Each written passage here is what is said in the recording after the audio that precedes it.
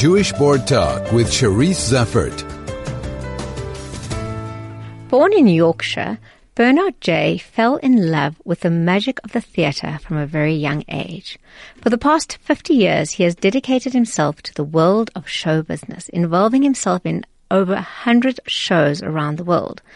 Moving to South Africa in 1993, he held the position of Chief Executive Officer at the Joburg Theatre.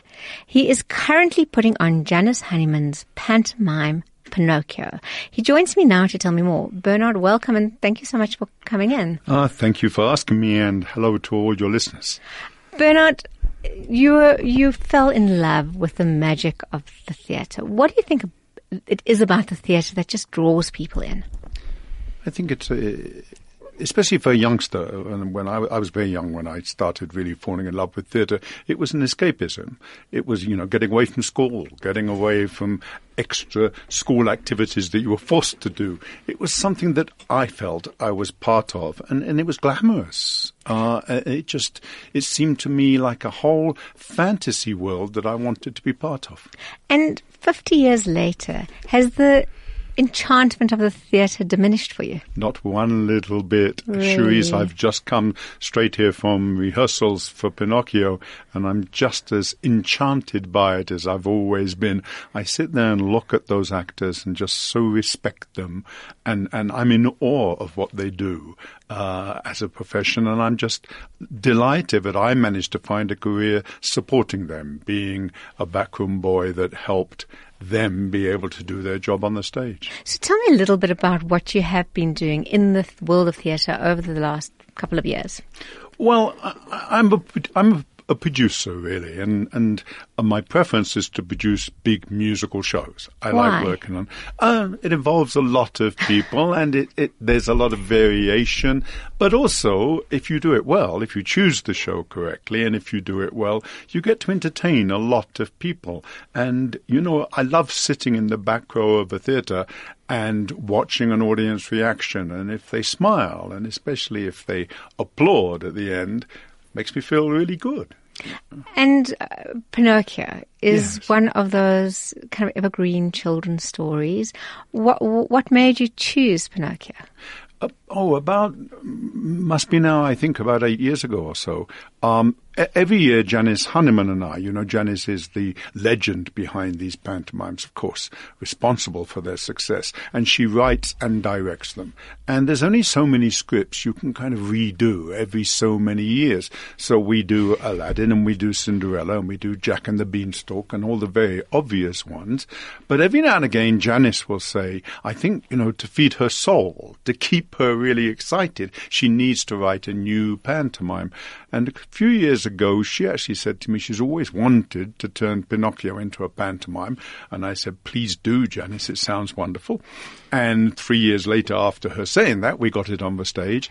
And to this day, out of the 17 pantomimes I've done with Janice at Joburg Theatre, Pinocchio was the most popular and the most successful. So it's lovely to be giving it a second go round now. 3 years, is that the average amount of time that it takes to put a show together? We work on each pantomime, Janice and I, we work about 18 months ahead. In planning casting, planning the scenery and the costumes. But if she's going to write a new pantomime, then yes, you have to give it about 3 years until the time it's actually on the stage. So when was the last time Pinocchio was on stage? I knew you'd ask me that. 2009. So it's time again. 8 years. Yes. And I have to ask, because I'm a huge fan of Pinocchio, and he's a story of a little wooden boy carved by Geppetto. Okay, Geppetto. Geppetto, yes. that's Geppetto. right. And he's the goals demanded of Pinocchio are to work, be good, and study. Okay, which is something we would all, I guess, want from family members, kids, colleagues, all the rest. Yes. Do you feel a little bit guilty turning it into a pantomime? Oh, no. I think, in my research, funnily enough, recently I was asked to put together 2 pages in the theatre program about the history of the story of Pinocchio. And it amazed me, actually, how many different media it has been turned into. It was a Broadway musical very many years ago. There have been endless movies about Pinocchio, the character Pinocchio as well as the story.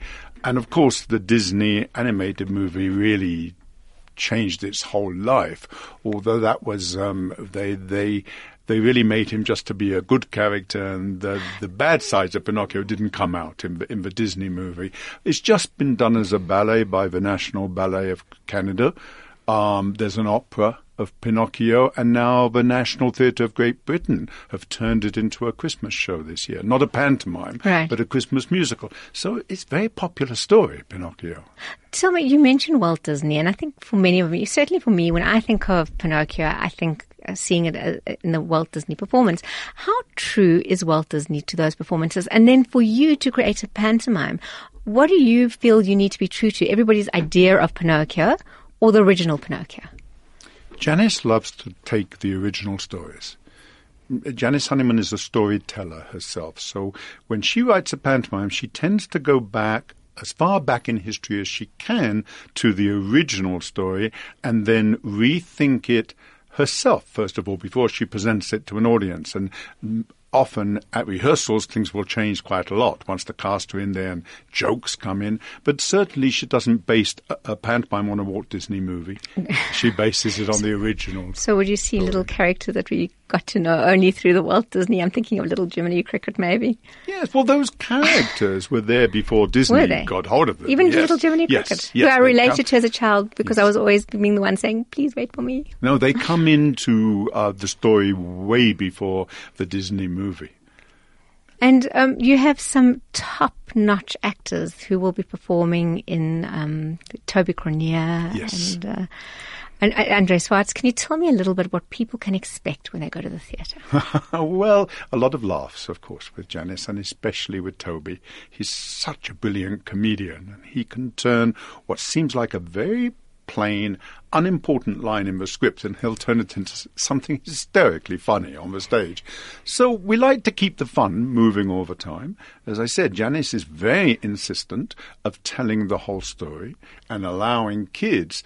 Pantomime brings in a lot of kids each year for the first time ever to the theatre. Yes. And it's important that you catch their imagination when they're there, not just with that particular story, but the whole idea of sitting in a theatre, being told a story. So there's a lot of telling the story. There's, of course, a lot of pretty girls and handsome boys dancing around in hundreds of costumes. We use a lot of recent songs because, again, thinking of the youngsters that come, they identify more with the latest pop songs, so we try and put those in as well. And hopefully everyone will live happily ever after, because in a pantomime they must do.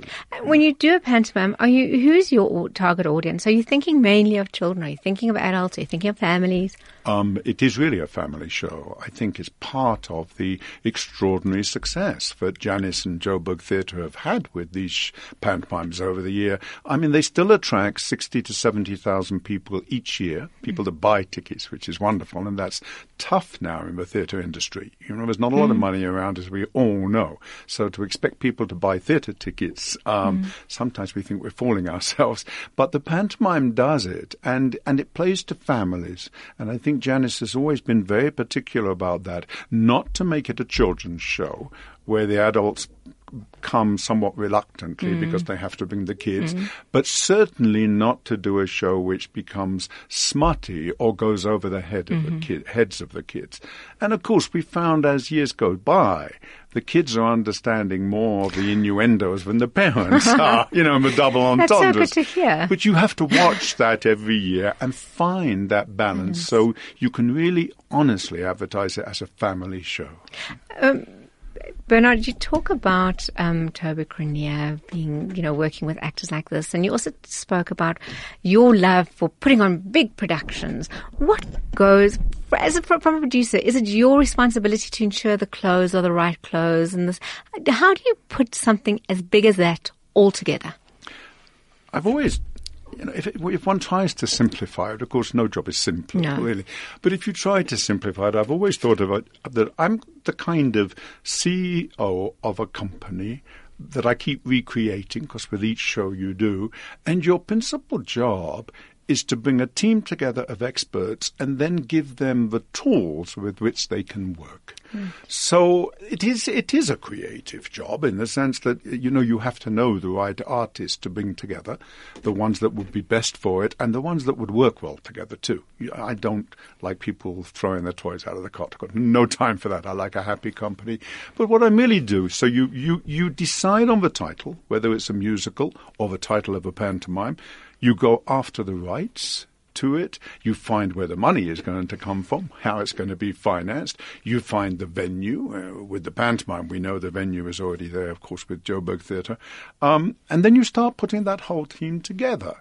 And you act like a kind of worried Jewish mother, really, about them all until some point. And it's just happening now with Pinochio. It's fascinating.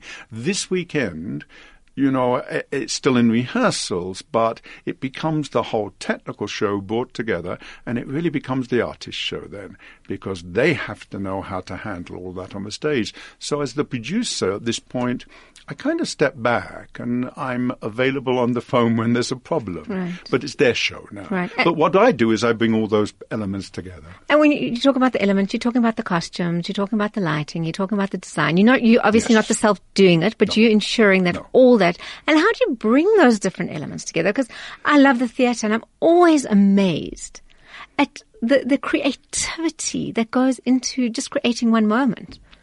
Yes, that rehearsal period which does that creation really. But yes, what I will do is I'll create a budget, so I have to decide when I know where the money is coming from, how much I can afford to spend on costumes, how much on scenery, how much on actors, how many actors, how many in the band.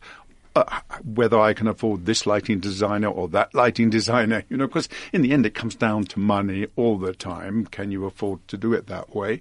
So you do go after all those elements. So one of the things I do on the pantomime, for instance, is I go after the sets and costumes. We hire them from a company in England because there's nobody making them here, because nobody else does a big pantomime. So you wouldn't go to the expense of making all that and then putting it in storage for 10 years till you do that pantomime again. It's better for us to hire them from England. So I have to be certain the costumes and the sets are going to be there.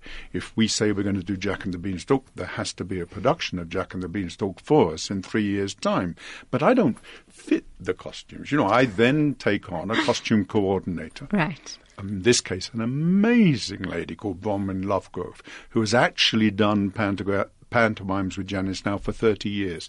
And she then, as soon as the costumes arrive from Britain by sea, usually about 6 months ahead, she supervises the hanging of them all and then the refurbishing, because then she's got certain actors that have been cast. And maybe the person that played the fairy last year in England was a thin lady, and now we've got a slightly larger lady, perhaps.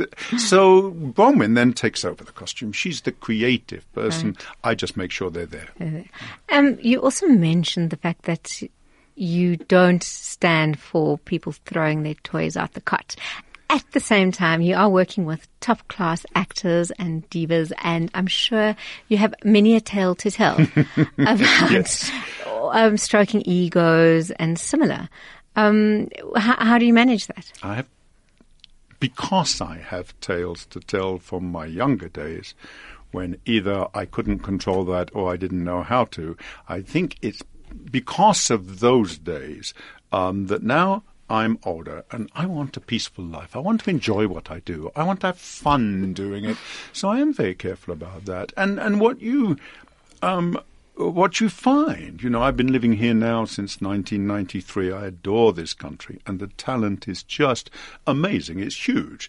But you get to work with a lot of people in 24 years. And yes, it is true about me. And I know some people speak badly about it, but there are people I've worked with, and I kind of would try and avoid not to work with them again because maybe they're divas, and divas, of course, can be both sexist. Yeah. It's not a sexist remark. Sure.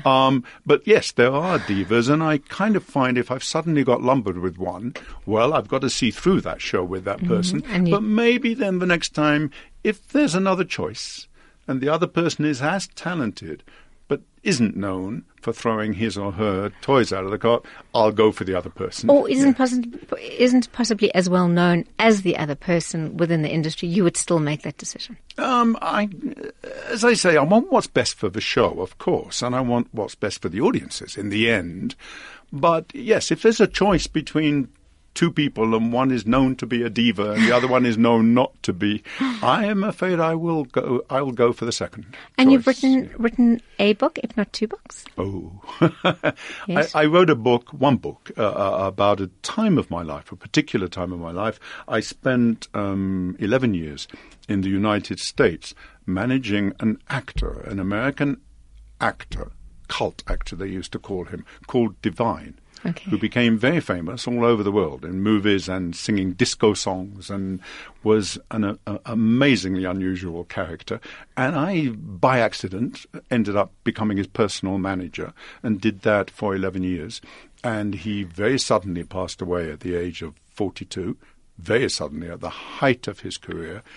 And I think it was, as they say, it was a cathartic thing for me. It took me 2 years to get over the shock of that, because also my living had suddenly been dragged away from me. And I was commissioned to write a book about him. So I ended up writing a biography of Divine, but from a very personalized point of view. That's the only book I've written. Okay. Bernard, so your show actually opens next week. Yes, the official opening night is next Sunday, the 12th of November. And it goes until the 30th of December. Yes. And it is starring Toby Cronier and Andre Schwartz, and it opens on the Mandela Street at Joburg Theatre. And you can purchase tickets at www.joburgtheatre.com. Yes. Or you could call 0861 670 670. That's correct. Are you encouraging our community to come out and see it? Oh, of course. When you say your community, you're talking, I think, specifically about the Jewish community. Indeed, this being Chai FM. Yeah, look, I can proudly say, because I'm a very proud Jewish man myself, and I can also proudly say that without Jewish people, theatre would hardly exist anywhere in the world. The Jewish community supports theatre in the most wonderful way. They just always have done. There's something about their more recent history that seems to generate towards theatre, and God bless them for it. Yes, I am encouraging your community to come. So Bernard, I have to say that, somebody said to me Jews were in the past associated with the theatre, but it may not be the same today. And yet I am meeting young Jewish people in different aspects of the theatre that makes me think that Jews still are, if not biggest patrons, certainly still are part of the theatre in every possible way. Is that your experience as well? Absolutely. And why not? Why shouldn't it be Jewish people as opposed to any other kind of community? But certainly there was a time, I suppose, 50 years ago, I would say probably now, where Broadway itself probably would have shut down and not existed without the support of the Jewish artists and the Jewish theatregoers. It's not quite as obvious as that nowadays, but still, yes, the Jewish people are involved in the arts. There's something about Judaism which says, I want to be an artist. And yes, thank goodness for it. I'd like to thank you so much for coming in. I look forward to seeing the production, and I'm sure we will speak more on the show. Thank you very much. That was Bernard J.